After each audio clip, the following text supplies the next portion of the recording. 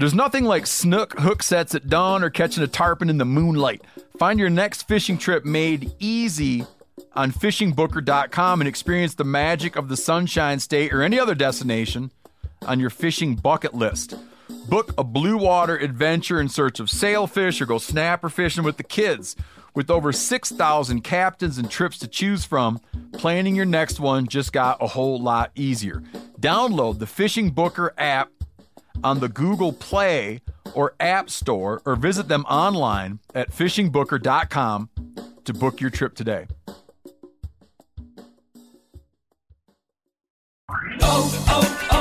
O'Reilly. Are your wiper blades chattering, skipping, or squeaking? Don't let streaks or smearing on your windshield compromise your visibility. When it's time to replace your wiper blades, stop by O'Reilly Auto Parts and see our selection.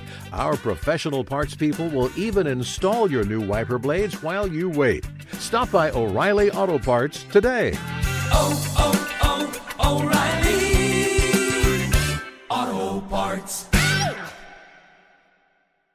You ever get that feeling the walls closing in, the concrete jungle suffocating you? You crave some wide open spaces, the chance to connect with nature, maybe in a spot all your own. Well, head over to land.com. They've got ranches, forests, mountains, streams, you name it. Search by acreage. You can search by location. You can search by the kind of hunting and fishing you're dreaming of. Land.com. It is where the adventure begins. Hey, this is Tyler. And this is KC. And you're listening to The Element Podcast.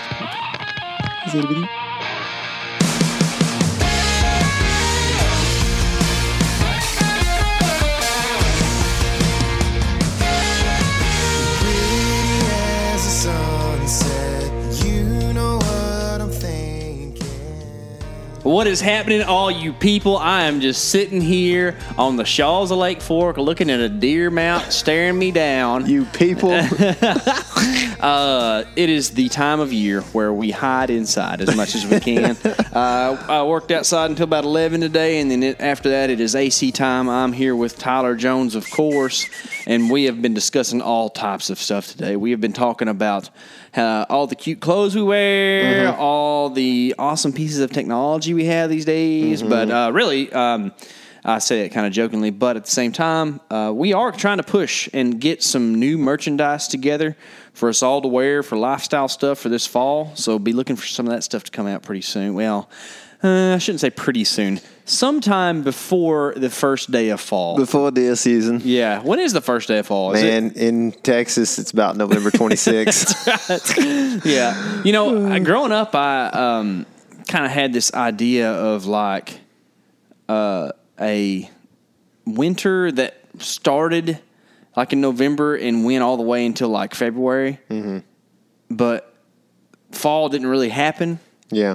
And I think it's still that way, really. Fall's supposed to be this time where it's like cool outside and there's orange and red and yellow leaves falling. But really, everything just turns brown. Because it dies immediately. It's actually just concealed by the drought. I think it would be spring, summer, drought, fall. I think it's kind of or winter, rather. Yeah. But anyways, we're gonna kind of get some stuff together. Maybe come up with a couple cool new T-shirts, expand our hats, and all that kind of stuff. And really, it's just so that we get to wear some cooler stuff, and maybe y'all can reap the benefits if you want to. I'm actually going to embroider. I got 2 blank hats. I'm going to get embroidered, and I'm going to get them done like nobody else can get. Nobody else can get those? Bats. Blats. Yeah. But so before we go on with more nonsense, we do have a pretty cool guest for the podcast today. He's just kind of a, I don't know, it's a good Texas and elsewhere too, just kind of deer podcast, right? Tyler, who are we talking to? Oh, Slick Mick Hellickson. Slick Mick. I bet you that was his name running around on the King Ranch. Yeah.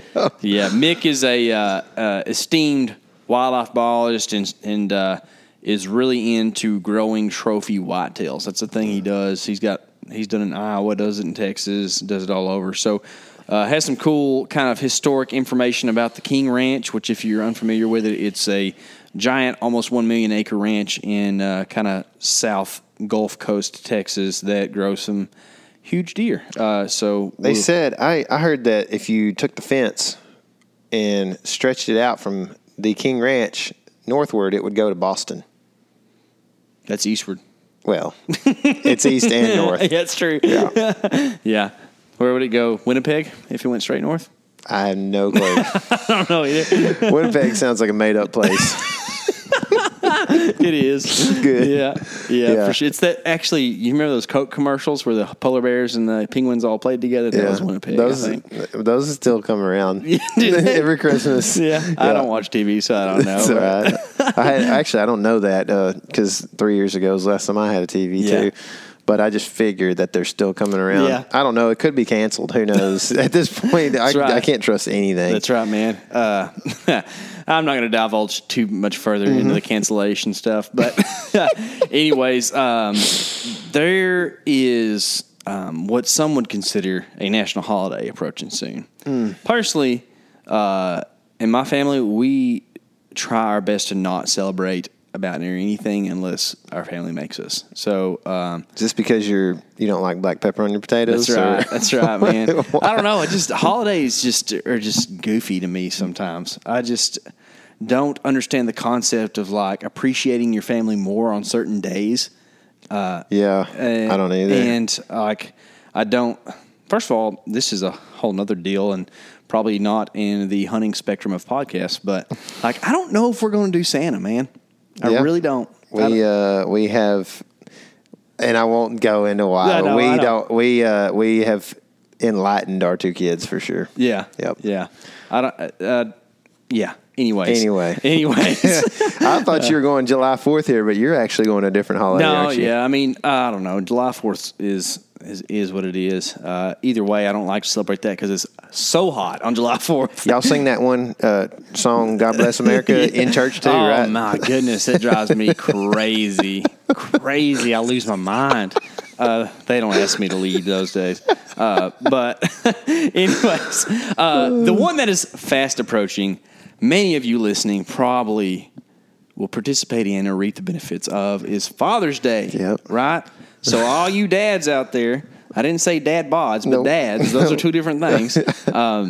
There is a holiday approaching. I guess it's this Sunday, right? I think so. I don't really know for sure. Yeah, I believe it is. One of the things that happens around Father's Day is that brands in the outdoor world like to run sales and stuff. And it's a cool thing because it's an opportunity for you to get a break on some stuff. And a couple of the folks we work with are doing that deal. So OnX is doing a 30% off. Is it just the premium or the 50 state, or is it all of it? It is a 30% off code. DAD, dad. Dad will save. Not number one dad, just dad. That's right. Yeah, dad. Yeah. I don't misspell it, spell it backwards, nothing like that. Save new subscribers 30%. Yeah, so, okay. So you have to be a new subscriber. So if you haven't subscribed to OnX, head over to their website, check out what they got going on, and you'll get 30% off of the Hunt app. That doesn't include the surfing app and all the other apps they have. Exactly. Yeah, don't get on the nationalshellfish.org OnX app or whatever it might be. But the OnX Hunt app is where you need to be. Yeah. All right, and that, guys, honestly, you hear us talk about it all the time, whether we're giving a direct plug or just using it daily, because that's what we do. Literally, during this podcast with Mick, I was on OnX. Okay, I had to figure out where exactly the King Ranch borders were, and it's super helpful in this state or wherever. We do the 50 state deal, and man, I mean, it is nice to be able to just turn the Michigan layer on when you go to scout in Michigan, I bet I'm on OnX at least 300 days a year. At least, dude. At the very least, for sure. I would be right there with you. And the ones that I'm not, it's probably because I don't have cell phone service, so I don't really. And there's a cure for that, too. You can save offline maps, so there you go. Another one is Cruiser saddles. Cruiser. So so they've got a 10% off for their dad Father's Day. The promo code is, and I don't know if this is all caps or cap sensitive, but it looks like it's all caps. It says Cruiser for Dad. How do you spell Cruiser, KC? No, C-R-U. C-R-U-Z-R. There right? But it's not Put you on the U. spot. It's Yeah. It's it has the double dots above the U. It looks like a smiley face. Yeah. C-R-U-Z-R 4, the number 4, Dad, and that'll get you 10% off the entire store, which they actually have just got a bunch of the new platforms Secret platforms. So they're like hot off the press shipping those things out right now. They are. And they are bad to the bone. You know, Cruiser has some cool hats. So if you're cats, cats. if you're not wanting to, or if you already bought you a nice saddle or platform, you can go get a hat over there for fairly inexpensive that looks real good. But I don't know if they thought about this, but I have another design they can do. So I know they kind of have like the bold print or whatever for their logo, but what if they went with like a script pencil, but then for the U, they put an actual smiley face? Wouldn't that be cool? I'll talk to Chad and let him know when it's time to rebrand. That's what they're going to do. That's like the Forrest Gump deal, you know. That's it, man. Where he made the smiley face deal. That's it. Yeah. But I think it's a good idea, man. Good. I'm glad you like that. I do. You're into the merch thing. You're really nailing it. I'm thinking about that stuff right now. So we don't have a ton going on in the whitetail world right now. I'm going to be completely honest with you guys. If I am being honest, we have a lot going on, but it's all digital. We are really busy planning hunts, really busy just working out logistics. We're going to head up and do Map Scout Challenge stuff. I say it that way because we're headed to Pennsylvania, Ohio, maybe Indiana, and Michigan. And we're going to go up there and just invade all y'all's territory and scout some whitetails out. If you have questions or anything, or you want us to look at a spot or whatever, and you live in that area, let us know. But we've been planning for that. Really excited about that. We are planning all the element crew hunts and stuff. We got some stuff going early season and stuff going mid-season, late season, and all this stuff going right now. But in the field is not real busy. Tyler, you and I have kind of determined that summertime trail cameras can be fun, but not very rewarding when it comes to actually translating it into taking deer. We were discussing this morning. We had trail camera video of a buck eating persimmons from late August or early September or something last year.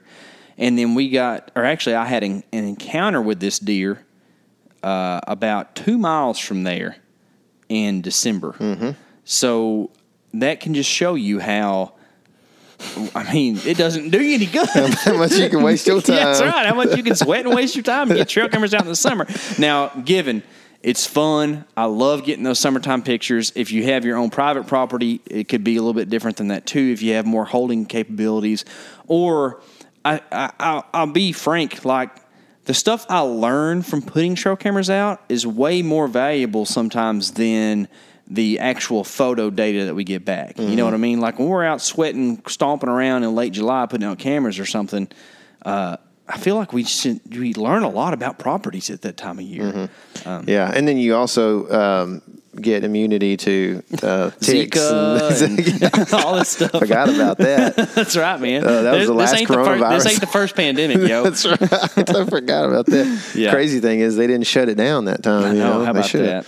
Put us indoors for sure during Zika. That's right. You know what I mean? Because mosquitoes is real. Yeah, for real. You can't mask and just hide one of those. You can actually see them. I think you and HTH are going out of state pretty soon to hang cameras, aren't you? Yeah, I think I'm going to go in spirit. HTH is that the spirit of the wild? Yeah, that's right. It's inside of me. And it's a clown show. Man. He's getting real excited about putting out some cameras up north, and I don't blame him. And I don't know. He's still young enough to drink regular Coke. I guess so, you know. Yeah. At another time and place, I might go do that. But right now, maybe I'm overly confident, but I feel like that is not going to be the best place or best way for me to spend my time, efforts, babysitter time, all that during the summer, going and doing something like that. But hey, you know, I might, like I said, I might be overconfident in my abilities to kill a deer in the fall. So who knows? Mm-hmm. But I feel like spending time understanding deer habitat, understanding deer movement patterns, understanding maps and how all that stuff correlates. I don't know. We just feel pretty confident about our ability to map scout a place and figure out a place to go hunt, as opposed to go in there and stomp around and get just sweat nasty. You know. So yep, I know. That's how I feel too, man. I'm like, I don't know. Maybe I'm just getting that mature buck belly. You know, I am whatever. for sure. But like, I'm just trying to think. It's pretty hot out there. Like, you said you were out till about 11 today. I was out for 11 minutes, and I sweated so bad, dude. It is nasty out there. Yeah. But I'm the same way, man. I think, like, you know, I feel like when I look at stuff on the map, I can write stuff off pretty quick and start to find things. And I'm not, you know, I don't know, man. I had a good year last year, great year, but like, maybe this year I don't know. We'll see. But I feel pretty confident, and we're going to hunt a lot. So more days you're in the stand, the more chances you're going to probably have. So, and I think that if you just, I really like what you said about crossing places off. You know, sometimes if you can sit here and look at a map on a computer screen, you can tell yourself, okay, here's a 1 hour radius, here's a 2 hour radius, whatever it might be. I can hunt anything in this general area. You can really narrow it down to some really good stuff. Whereas opposed to when you drive somewhere, like to go scout or hang cameras or whatever, it's kind of hard to get much more than, 30 minutes from the place you drive to, because you know how it goes. Oh, we're just going to hop in here and, hang a camera right quick. 4 hours later, you're walking out and you're tired and you're looking for a Whataburger. Like it's just, it's a much different deal. But I think that we do not need to undervalue boots on the ground. I mean, it's a thing that we're going to do a ton of this year. But I think that, and I'm not calling Hunter dumb or anything in this deal as well. But I think that what I would like for y'all to take from this, at least, is that the map scouting you do can help you out so much when it comes to actually spending your time wisely once you get to the boots on the ground section. I think we spent a lot of time on the ground in 2016, 17, 18. We did. And I think that we learned a lot, right? But I think we also now could learn a lot from the maps before we did that. That would have saved us some time that we couldn't have learned from the maps back then because we just weren't quite as versed in digital mapping, Yeah. And truth be told, probably like if I had to move to South Carolina or something, I might need to go do more of the boot stuff again. Oh, yeah, for sure. Because it's different, or like, Maine or something, you know. But there's still some stuff that, you can kind of have that applies across the board. Yeah. I mean, and to be honest, like I don't hardly regret any walking around that happens before about March in Texas. Like I have a blast walking in the woods in January and February. Especially with 20 gauge. Yes. I love it. Like it's one of my favorite things to do. But this time of year, I have lots of regrets, especially from 2017 or whatever that year was. We did so much hanging in the summer. Yeah. 19 was pretty bad too. Was it? Well, we didn't do a ton of it, but we did that one big day where we like really got sick. Oh, that was like dangerous, dude. Yeah. It was like 98 and extremely humid. And it was the weirdest thing, but it was like probably I was having the most difficulty breathing because of like heat and heat stress, I guess, that I've ever had. And I'm straight up been on 140-degree turf, working out in a college football atmosphere. We were in probably about as good a shape as you and I have been in together at that point in time, we too. were. Because that was like August, and we're fixing to head to the Gila on the 15th of September, so we were getting it. Yeah. And maybe that's part of it, too. Maybe we were already a little bit exhausted, but... Yeah, maybe. Yeah. Yeah, whatever. it can definitely, I don't know. We're just trying to spend our time wisely. That's right. The older we get year by year, the wiser we get, hopefully. And hopefully it'll help us. I have some relapses from time to time. Yeah, definitely. Definitely. Me too. It's when But I think that it's good to learn lessons, and it's good to be able to kind of draw inferences from other people's experiences. And that's kind of one of the reasons I'm excited to get Mick on the podcast today, because he's been around big deer a ton and he's got to hunt them a bunch too. And like, what a better guy to talk to than a guy who's studied them and hunted them. You know, like most of us, you and I included, we have to find a place to get income elsewhere so that we can support the things that we love to do.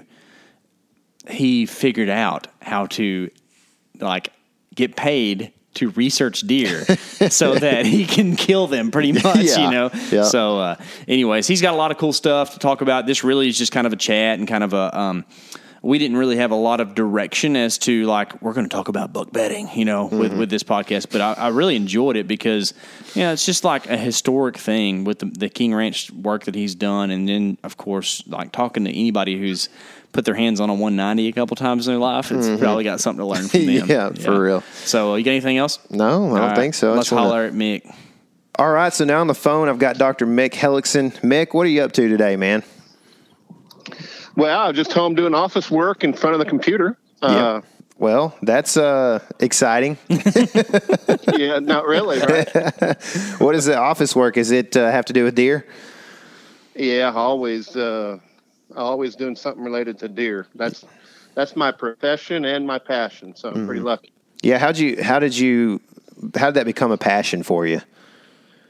Well, I grew up in north central Iowa with a love for being outdoors, either hunting, fishing, trapping, hunting, fishing, or hunting. You know, one of those 7 or 8 things I was always doing. So my first love, though, was pheasant hunting. And then in high school, I picked up a bow and arrow for the first time and started bow hunting whitetails. And I had shotgun hunted them before that. But once I started bow hunting and chasing whitetails and the small woodlots of north central Iowa, it just was so intriguing and so challenging that I just forgot about everything else and dove into deer from then on. So. Yeah, that's awesome.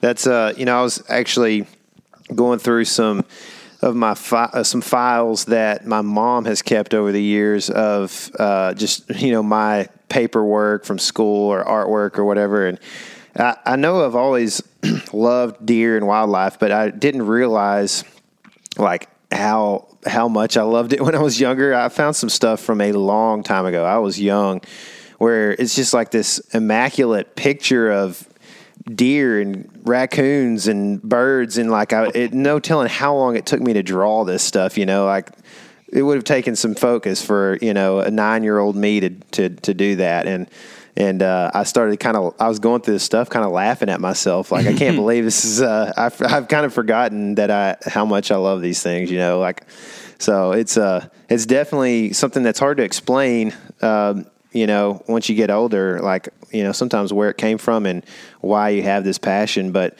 yours turned into, educational experience as well. You have a doctorate, that's allowed you to kind of work in the biology field, correct? Yeah, I got a bachelor's degree from Iowa State in fisheries and wildlife biology. Graduated way back in '88. Moved to Kingsville, Texas to pursue a master's degree in range and wildlife management. Finished that in '91 and then went to the University of Georgia to get a PhD in forest resources with an emphasis on wildlife management. And for both my master's project and my doctorate project, I worked with whitetail deer in South Texas. Mm-hmm.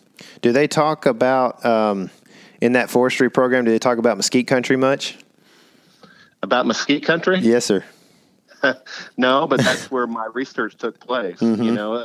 Georgia is the School of Forestry is very well known, but it's for timber management, forest management, mostly with piney woods, Mm-hmm. And coming from Iowa and then also from South Texas, living in Georgia for 3 years, that was a kind of a really unique experience coming from the Midwest and then also from South Texas. It was very different.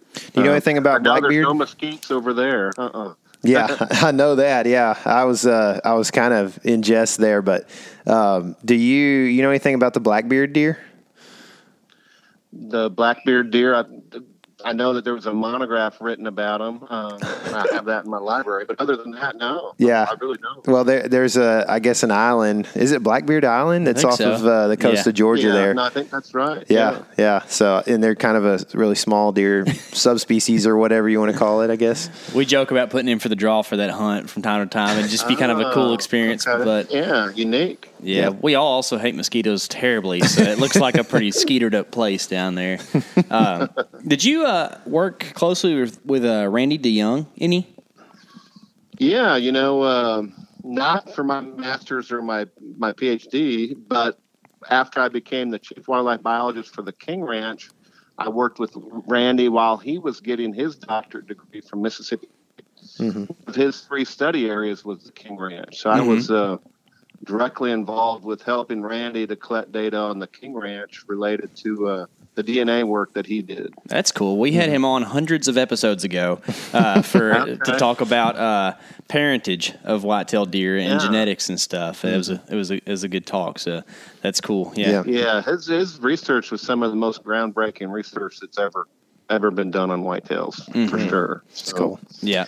So,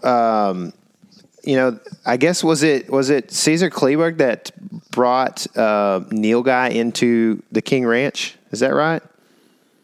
Yeah, that's in the 1930s. King Ranch Nilgai were introduced to King Ranch. Yes, that's right. Yeah, so that was something you obviously probably had to work with, or work around or against, or I don't know what your feelings are in regards to that and how they interact with the whitetail deer in that area, huh? There is some overlap, some dietary overlap, so there's a little bit of competition between Nilgai and whitetail deer, but for the most part, they're non-competitive, and so the 2 species work fairly well together, But yeah, I mean, from a pure trophy deer management perspective, you'd rather not have anything else on the landscape that's competing with whitetails in any form or fashion, right? Ideally, so. Yeah. So is there, I know like with hogs, we see a lot of times that hogs will kind of be dominant around deer to the point of taking some of the like preferred habitat and or bedding habitat, and they tend to kind of shift deer around when they come through in their sounders. And is that something that happens with Nilgai and deer in that relationship?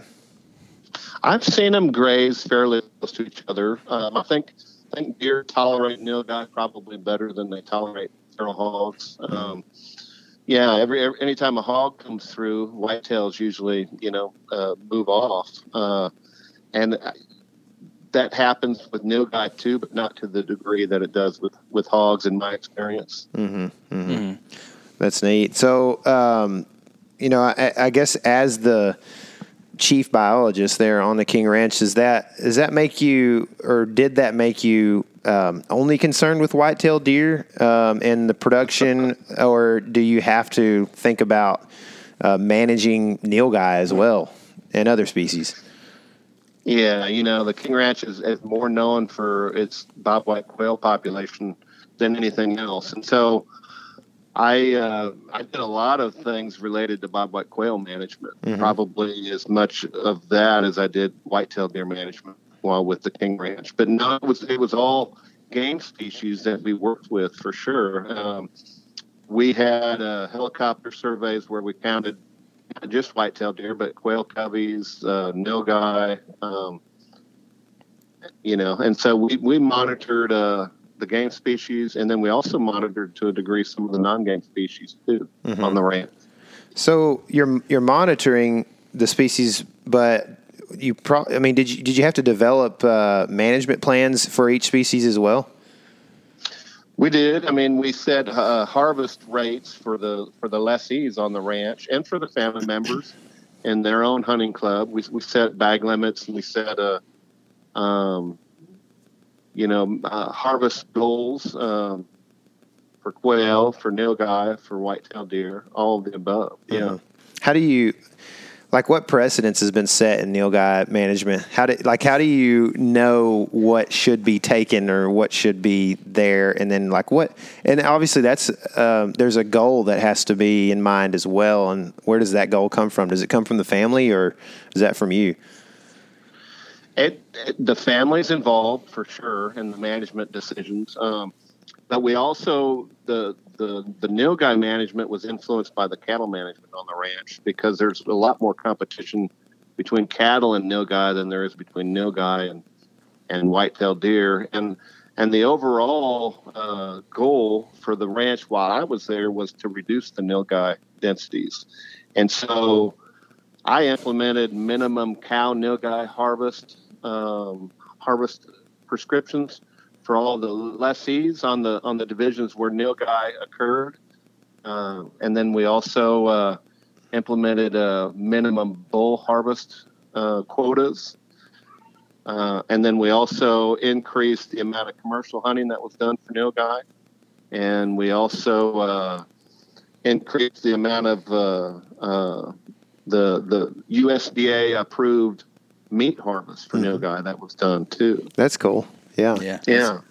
Well, so, I mean, were you able to put like an economic value on how, how Nilgai compared to the cattle production on the ranch, and which one was more valuable economically? Yeah, with the Nilgai, we had we sold commercial Nilgai hunts that were guided by King Ranch staff.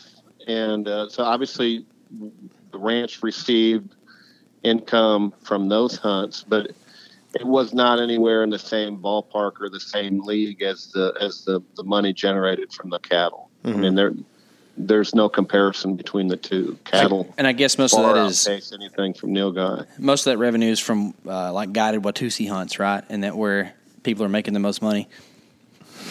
We didn't have no. Yeah, yeah, there were some woolly mammoth hunts that we did. It's good. It's good. So why have Nilgai if the cattle just outweighs the economic benefit? Yeah, if you asked the cattle person, he wouldn't be able to answer that. He'd say, "I don't know why we have Nilgai." Right? Yeah. No, exotics offer great additional recreational opportunities outside of the normal fall hunting season, because in Texas you can hunt species of exotics, including Nilgai, 365 days a year, 24 hours a day, 7 days a week. You can hunt them year round, and so they provide a lot of recreation outside of the standard hunting season, mm-hmm. And so that's a big benefit there. And not everything's about how much money you make off things either, right? Mm-hmm. And so they were originally stocked on the ranch. I mean, Caesar's thinking was that there wasn't any other species, any other big,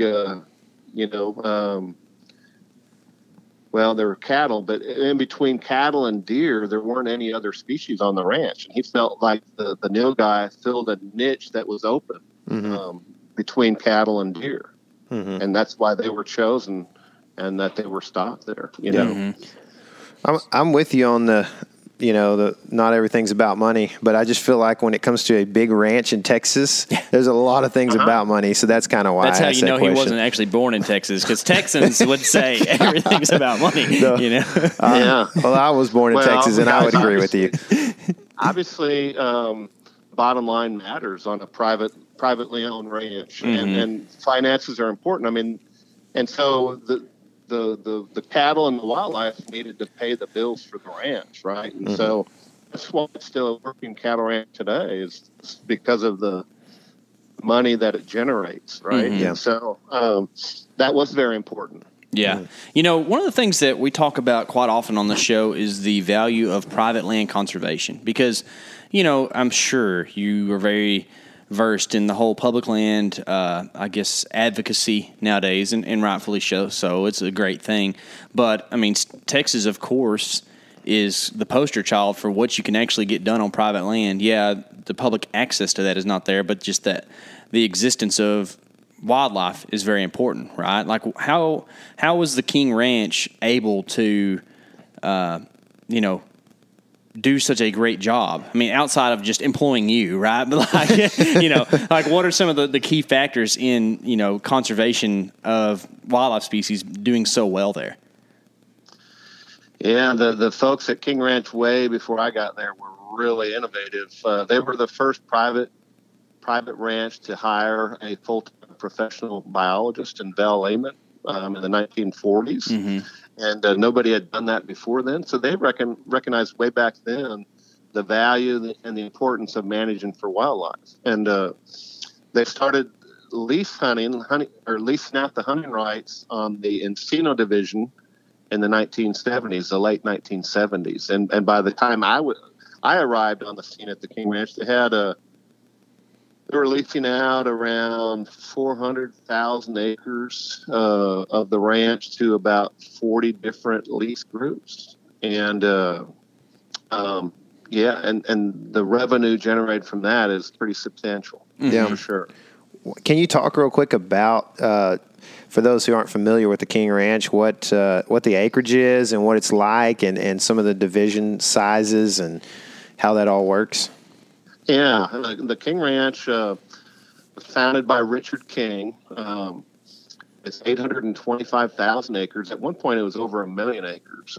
It's now, and has been for several decades, at around 825,000 acres. It's spread across 7 counties along the Gulf Coast of Texas, south of Corpus Christi.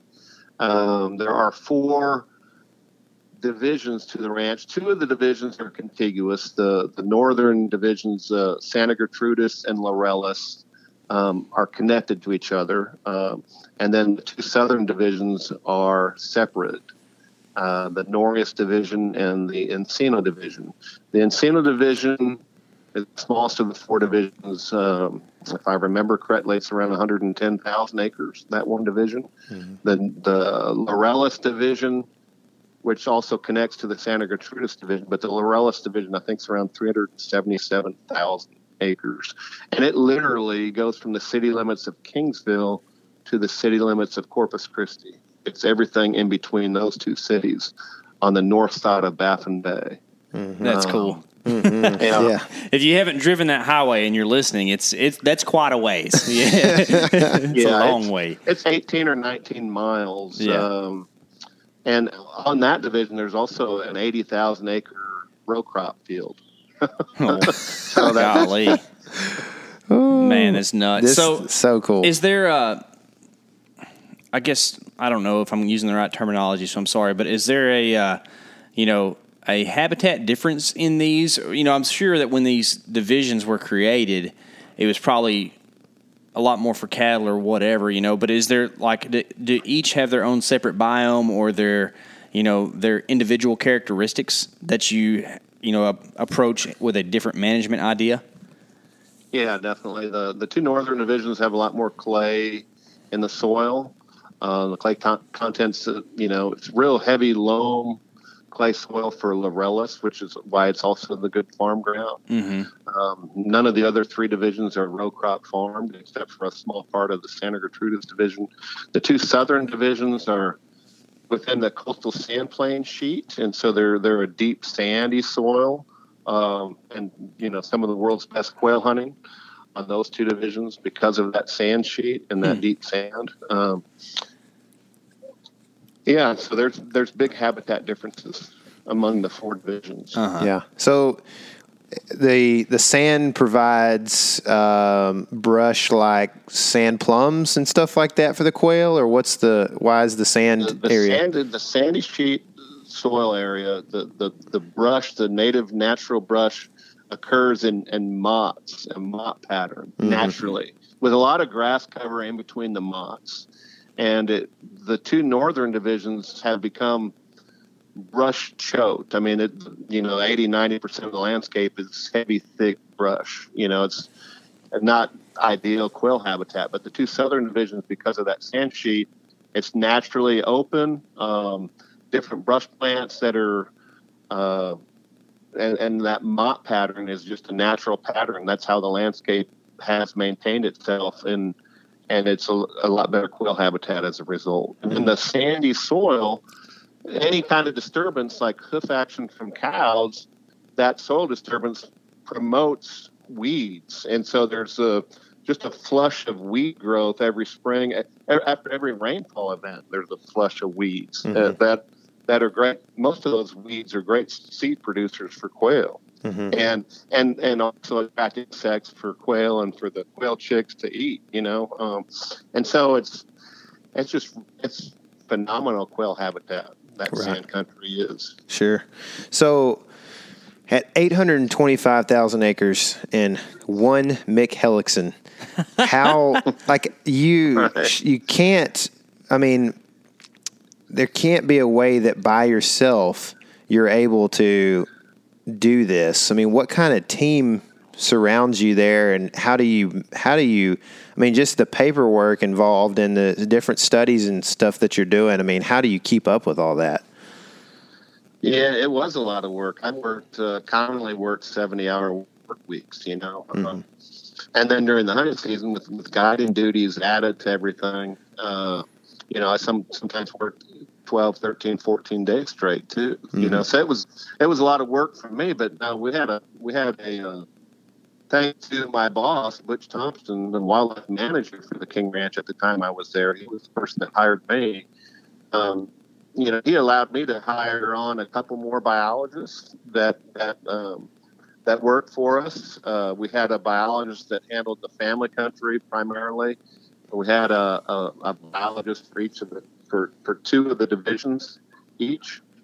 And then we also made it a mandatory requirement that all of the 40 leases, that they each individually hired either a full-time, part-time, or consulting professional wildlife biologists themselves. So when we did our population monitoring, like the helicopter survey for the buck doe harvest prescriptions, we provided those to our lessees, and we required that biologists on staff that they also collect some really detailed harvest data that allowed us to monitor the effectiveness of our management program and to monitor the progress and make comparisons. We had full Boone and Crockett scores on every buck harvested. We had front incisor teeth pulled from every buck harvested for cementum annuli aging after the hunting season.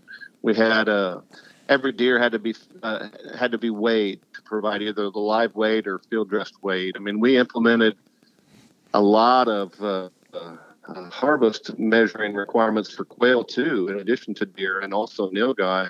And we expected the leases to follow that, and that's why we made them, made the requirement that they hire a biologist. So if you can imagine, there was about 40 or 50 professionally trained wildlife biologists working on King Ranch each year that I was there as a result of all of that. So one of the things you're going to encounter after you have been doing some deer data acquirement through the years is, what do you do with all these pictures, all this information that you get? Actually, Tyler was on the phone a while ago, and I organized my desktop because I had windows everywhere, or not windows, sorry. What are they called on Macs? Icons. Okay, and I had trail camera pictures and videos and all kinds of stuff on there. But guys, there is a new solution, okay? Moultrie Mobile on their app now has cloud storage. Okay, so you can take any of your trail camera pictures that you get from your Moultrie new Delta cell cams they just came out with, or an old one or whatever, and store that stuff on the mobile app on the Moultrie cloud. All right, I don't know if you all understand what that means, but like, you take the digital copy and you send it out there into space, and it stays there until you need it. Okay, that's the cloud.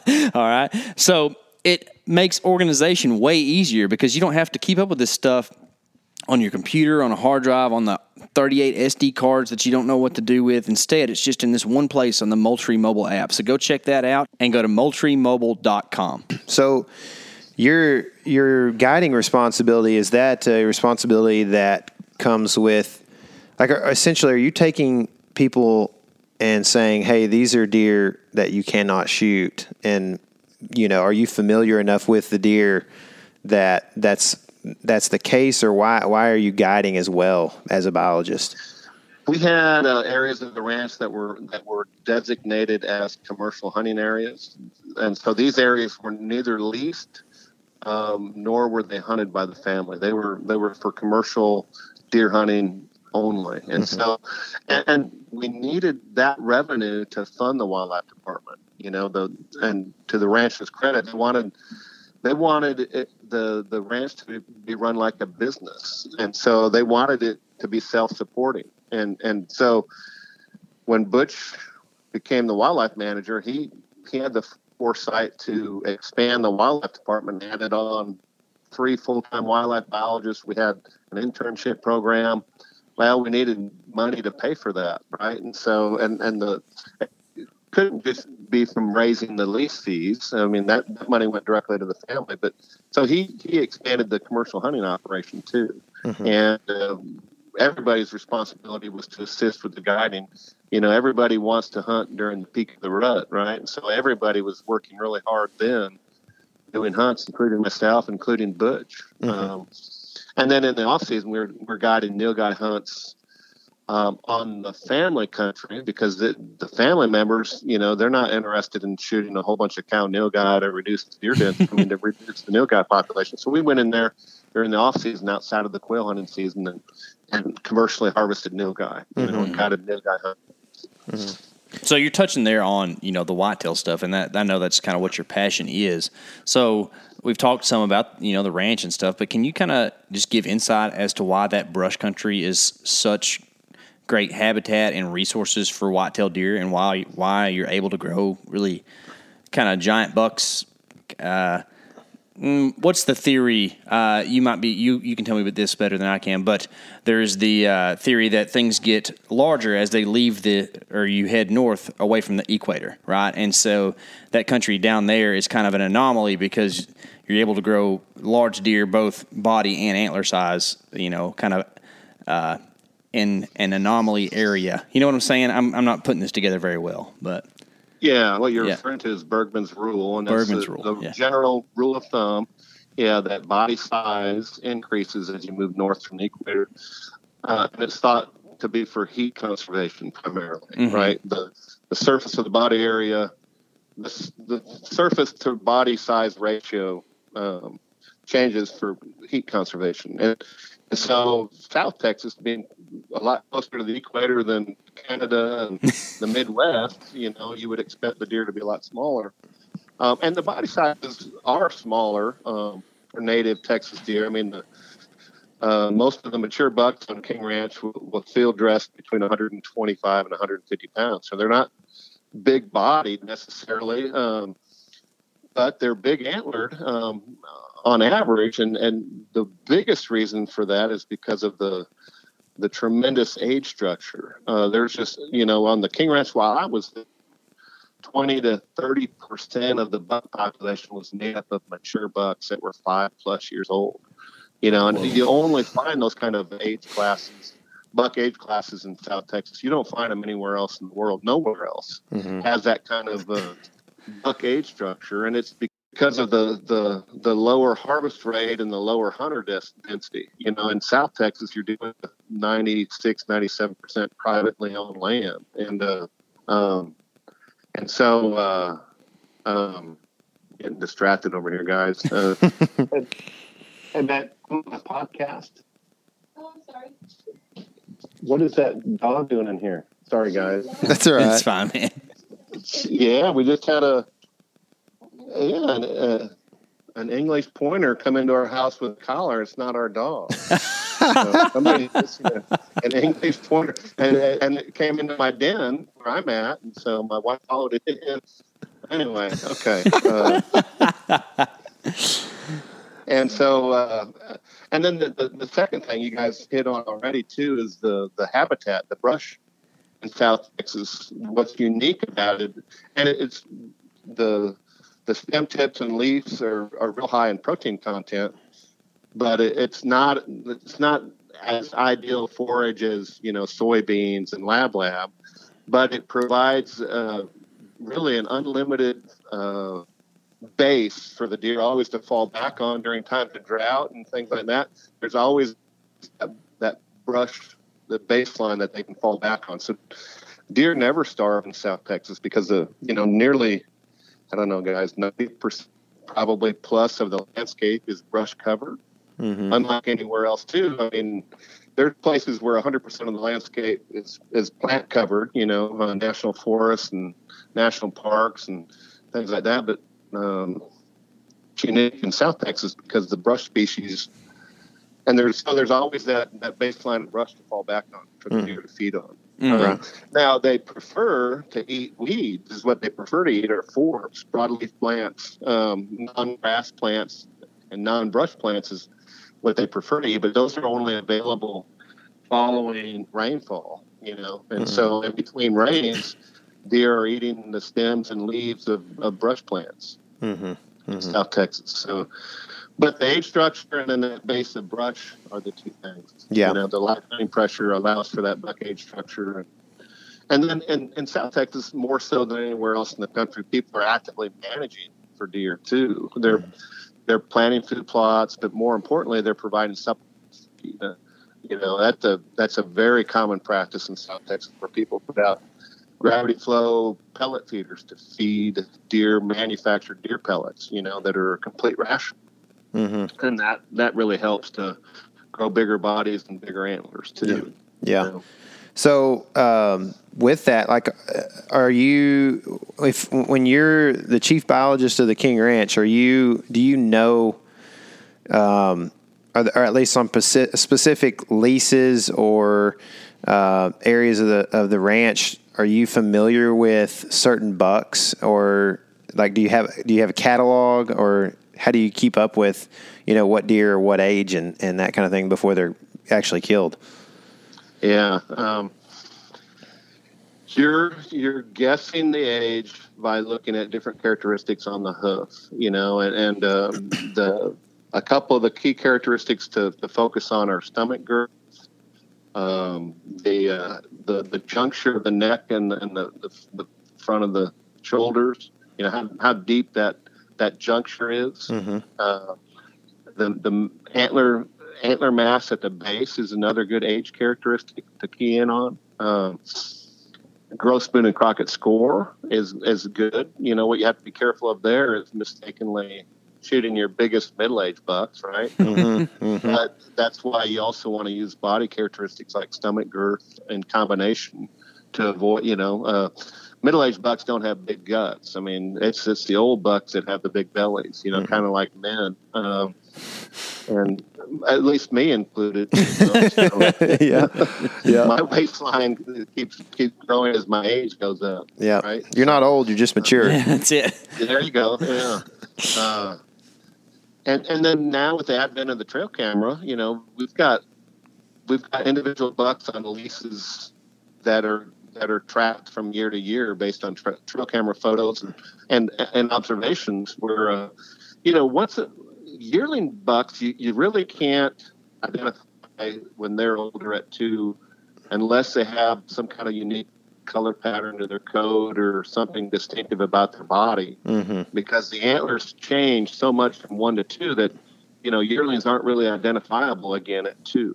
But once the buck is 2, the main shape of his rack is developed to the point where you can usually identify that same deer from year to year following that. And so your biggest 2-year-olds, and so, you're going to know at least 2 if they have a bigger rack than a yearling, for example. And your biggest 2-year-old bucks, it's going to be the first time they showed up in your trail cameras, and so once you identify your better 2-year-old bucks, then you're able to track them until you've taken 3 years worth of pictures of them, and then you know that they're 5. Right? I mean, that's one way. So, on one division of the King Ranch, we were involved in a research project, the South Texas Buck Capture Project, where we were catching bucks at random by helicopter and net gun on 2 pastures of the Morellis division, and we were ear tagging bucks that were with ear tag colors that were color coded for age, right? So that allowed hunters, by knowing the tagging program, to be able to selectively harvest bucks based on ear tag color. But that's obviously not something you can do anywhere else under any other circumstance. So instead, we're following trail cameras and then guessing their age based on body and antler characteristics. So I have a question about antler characteristics. There's the old kind of I don't know what you'd call it, hunter's tale, that a deer's antlers can swap sides, sort of, and still maintain some characteristics. So say this buck has a drop time between G2 and G3 at age 3 on the left side, and then you see a deer next year, but the drop time's on the right side, and everything's the same. How do you feel about that? Have you heard that theory or have seen much about that? Well, with that buck capture project I alluded to, we captured bucks on the two areas for 7 years in a row on the King Ranch, and we had I remember the buck well. It was a double drop time buck first time we caught him, and we tooth wear aged him at 3. Well, we rounded it up to 3 because we knew he couldn't be 2, but that's what his teeth showed, was that he was only 2 years old, and he had a couple drops, right? So we ended up calling him a 3-year-old. Well, we were able to recapture that buck all the way until he was age 7. And 1 year he didn't have any drop times. Another year he had a drop time just on one side. Another year he had a drop time on the other side. And so drop times and forks and things like that, those kind of individual antler characteristics can fluctuate on the same buck from year to year. Mm-hmm. But the general frame shape, the shape of the brow tines, length of the brow tines, I mean, you want to look at all those characteristics combined, and that usually allows you to identify that same buck from year to year. In this case, the buck was marked with microchips, and there was no mistaking that was the same buck. Mm-hmm. Yeah, sure, makes sense. Yeah. So, I mean, you must have how do you keep up with all that? That's a lot of information. Do you have pictures of the deer? And, that just seems overwhelming to me. I mean, I guess with digital filing now, it's not probably as big of a deal, but maybe in the past it was. Back then, there was one wildlife biologist on staff that really spearheaded the commercial hunting operation, and he was the person most actively scouting the bucks and identifying the shooter bucks, and him and another full-time wildlife biologist, those two guys together spent a large part of their work week, identifying shooter bucks and following them, and you know what I mean. Now for that the bucks in that study, it was fairly easy to follow those, but the rest of the ranch, no. I mean, and then on each individual lease, there's usually somebody there on that lease, that's following individual bucks from year to year based on trail cameras or blind observations or observations from the helicopter. Each lease was kind of doing their own thing. Where on the leases where trophy deer hunting was important. A majority of the leases, quail hunting was more important than the deer hunting. Gotcha. So what was the biggest deer you ever saw on the King Ranch? On the hoof, gosh, it's funny. They just killed a 272-inch buck there this past time. Oh my goodness! A 267 or 268 untypical.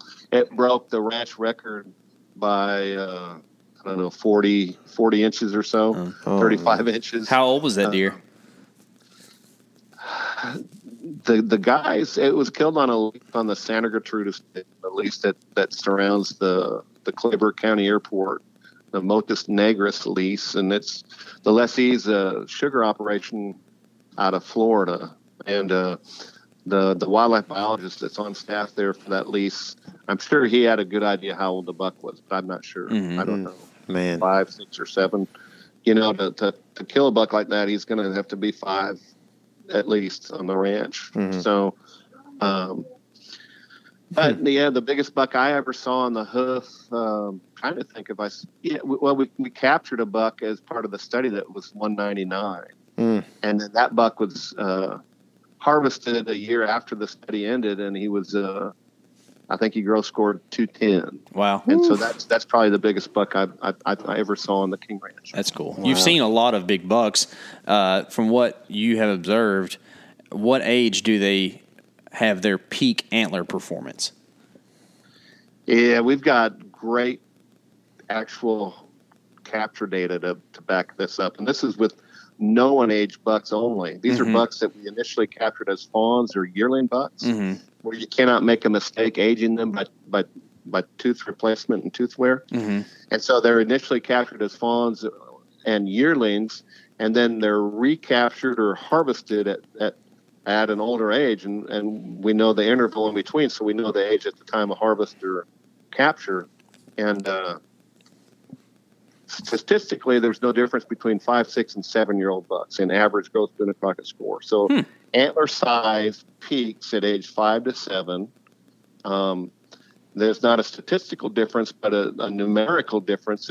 The highest average scores for 6.5-year-old bucks, but it's not statistically different from the 5-year-old or the 7-year-old bucks. So 5 to 7 is your answer. Yeah.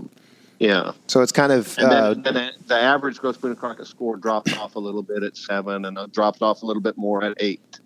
The average does. So gotcha. 5 to 7. It's hard to get bucks that old. Sure. Anywhere, Yeah. You know? And so.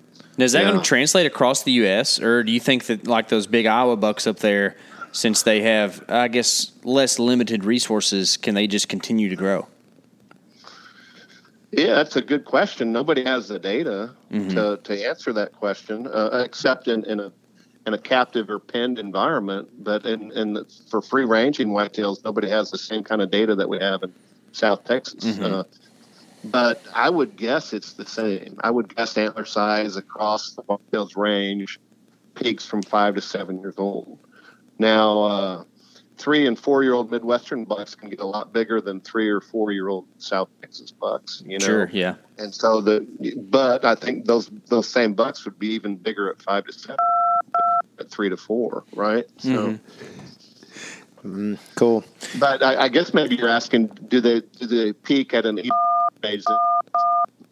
And I would guess no, but there's not any data either way on that. Yeah, so. yeah. That's kind of, it's just there's always these variables that are just kind of unanswerable. And that's kind of what makes them cool. I think a little bit. It's why you can go to Raymondville and shoot a whitetail and think it's cool, and you can go to Des Moines and shoot a deer and think it's cool. So it's kind of neat how they can just survive in so many different places. So, you like to spend some time in Iowa every year. I guess technically back home. Is this something you like to do because you like big deer, you like lots of deer, or it's a change of scene, or it's back home, or what? Why spend time in Iowa? Yeah, the answer is all of the above. But, primarily, to be able to hunt with family. I mean, my brother and I co-own some farmland in southwestern Iowa, southwestern Iowa, Zone 4, Union County, from Humboldt County, which is one county south of the Minnesota state line. But that part of the state is real intensively farmed. It's about 90+% of the landscape's farmed, and so there's deer there where I grew up are hunted almost to extinction each year, and individual woodlots and river bottoms. So, so go back up to hunt with my brother and hunt with family, hunt with friends. That's a big draw. But also hunting big free ranging deer is also another big draw. And we've been actively managing our farm, and it started out as a lease in southern Iowa since the mid-90s. And so we've been working on this for 25 plus years, 26 years. We've been hunting the same farms and neighboring farms. And with our leasing operation, at one time we controlled the hunting rights to 10,000 acres in Union County, Iowa. And you can imagine, wow, what kind of bucks you can grow when you're controlling that much hunting rights, right? Yeah. And so, but now we own almost 700 acres, and we lease 1,000 to 2,000 acres around that now, and that's what we've been doing the last 10 or 12 years. And but we're still really successful at at growing older age bucks, and we're less successful at killing them. It's a little easier to grow them up there. Yeah, we still have to grow them up there, but gosh, guys, I mean, just because we grow a 5-year-old buck doesn't mean we're going to kill it up there. In fact, I think we probably kill, I don't know, a fourth or third of the big bucks that we have every year on trail camera. We'll probably successfully harvest only 25 to 30% of those bucks. And South Texas, what's unique about South Texas is every buck you get to that size and age, if you really want to, you can kill it because of the 5-month rifle hunting season. Yeah. Being able to hunt from a moving vehicle, hunting over bait, all those things that are legal in Texas that aren't legal in Iowa means that, if you grow a big buck on a ranch in South Texas and you want to kill it, you can kill it. Mm-hmm. But that doesn't translate to Iowa or the Midwest where, I think we only kill about a fourth of our big bucks up there every year. So a lot of big bucks go unharvested up there. That's kind of exciting. Crazy. Yeah. Yeah, it's exciting too. Yeah. Yeah, that's cool. Yeah. Well, so you said a hot word a while ago, and we got to talk about this. We had you on the podcast. You mentioned free range, and I know this is so subjective, and I would just like to have your opinion. If you go and set up in a stand, overlooking a corn feeder or whatever it might be, at what size? How big does the pen need to be before you feel like the deer is untainted that you're shooting? You used a bad word there, calling it a pen. I knew that'd get you going. I'm not going to shoot any deer in a pen, no matter the size of the pen. So I'm just not going to do that. But a high fence ranch, if the perimeter of a ranch is high fenced, and I would never call it a pen. But gosh, guys, it really depends on the habitat. That's true. It depends on the management that's taking place there. Mm-hmm. Because, guys, this is the truth, and I've told people this. But the 825,000 acre King Ranch is low fenced. Every deer on that ranch is free ranging, native, wild. But guys, I've never hunted a deer herd anywhere else in America that was more gentle, more easier to hunt, where the deer were more visible, more approachable. That's cool. I mean, guys, I stalked with my bow. I stalked a buck and shot it bedded at under 30 yards that he gross scored in the 180s. That's awesome, man. In the employee hunting club.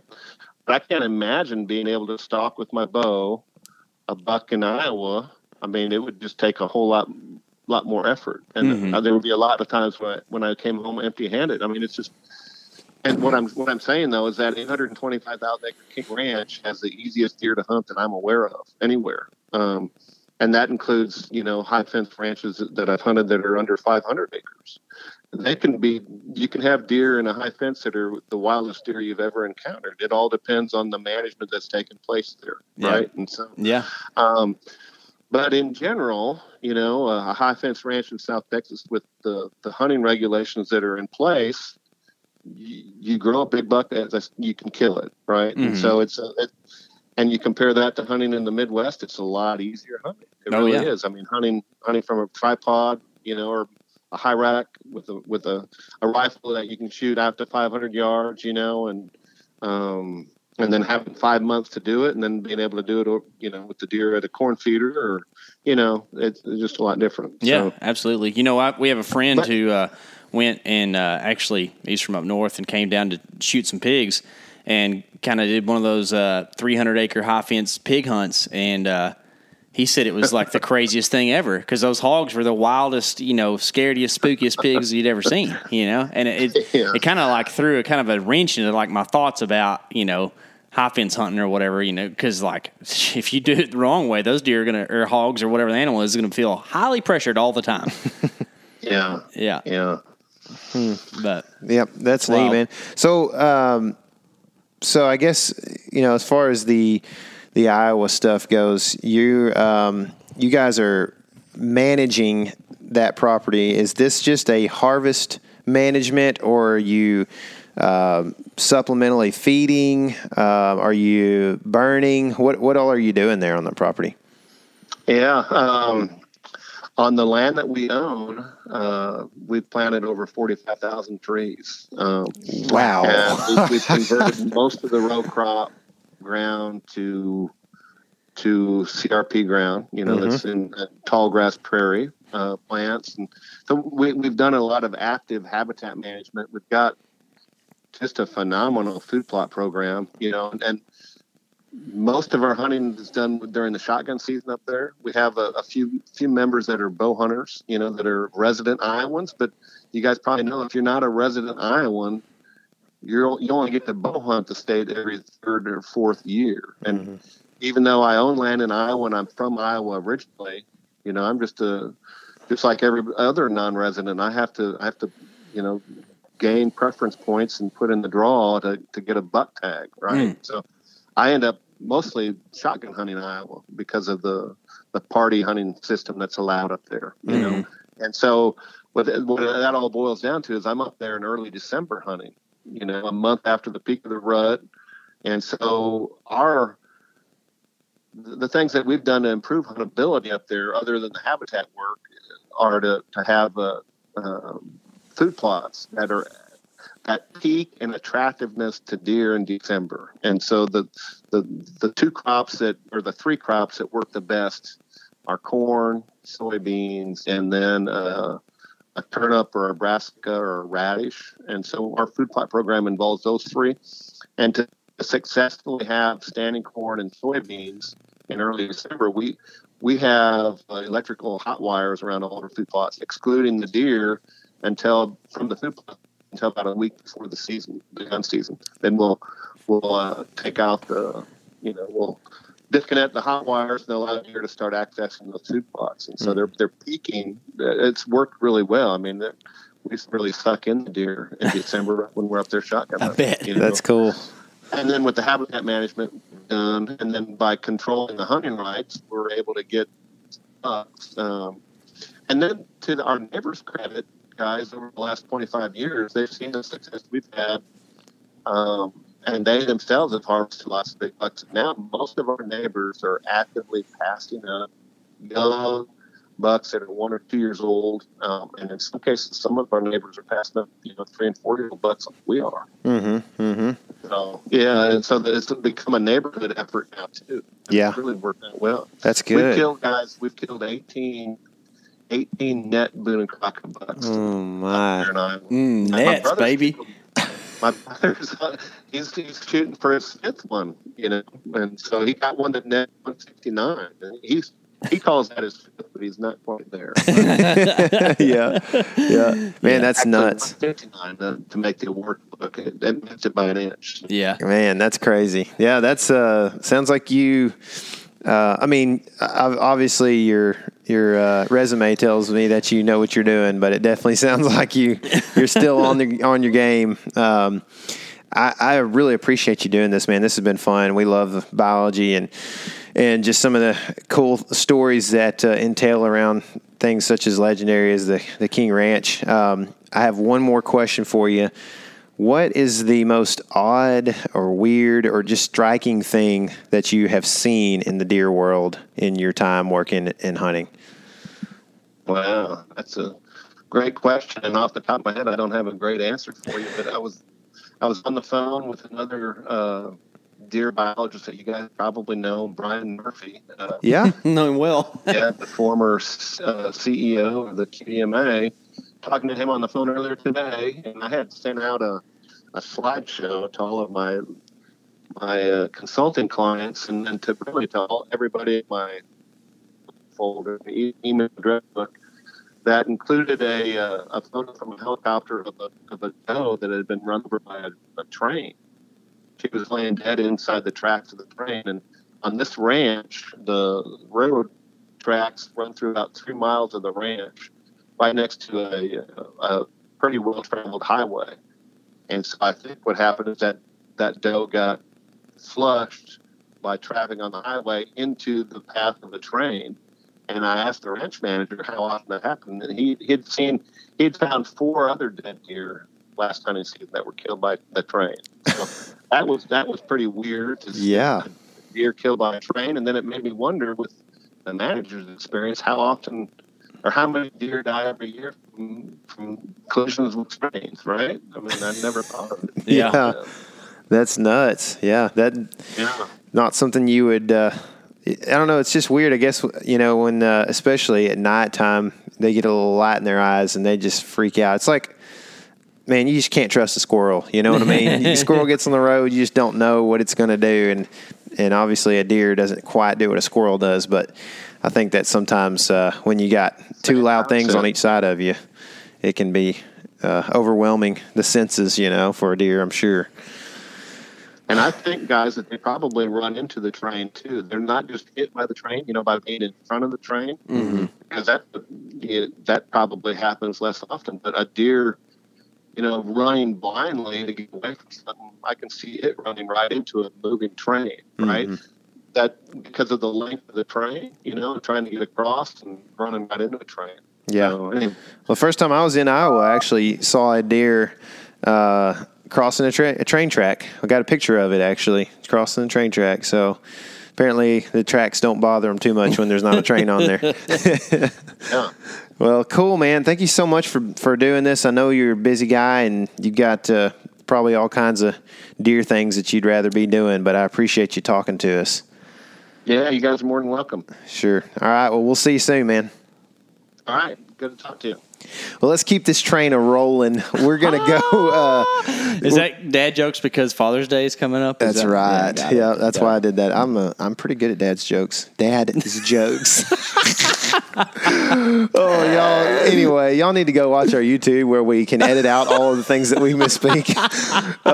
This is a place that we are putting hunt breakdowns right now. YouTube.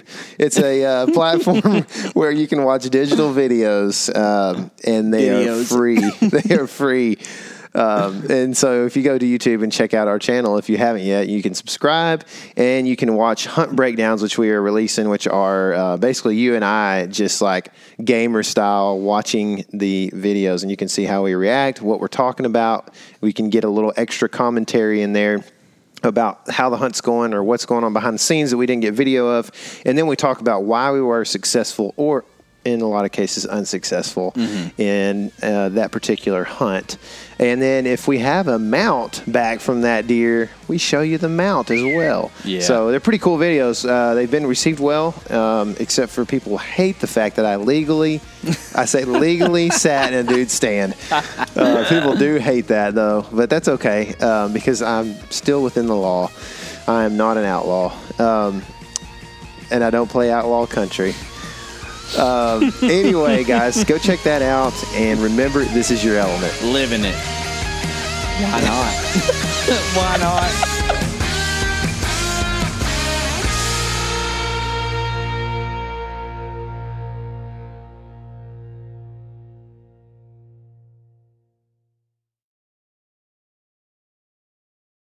You ever get that feeling the walls closing in, the concrete jungle suffocating you? You crave some wide open spaces, the chance to connect with nature, maybe in a spot all your own. Well, head over to land.com. They've got ranches, forests, mountains, streams, you name it. Search by acreage. You can search by location. You can search by the kind of hunting and fishing you're dreaming of. Land.com. It is where the adventure begins. Market House has the cleanest, leanest, juiciest meat and seafood shipped to your home overnight. Expect the service of a local butcher and the convenience of a large supplier. Unlike many online butchers, you can grab just one meal's worth or lock in for a subscription box. Choose from grass-fed and grass-finished beef, American Wagyu, free-range poultry, grass-fed lamb, wild-caught king crab, seafood, and more. For 15% off your first order, use code COUNTRY at checkout. Just visit markethouse.com. That's MarketHouse.com and use the code COUNTRY.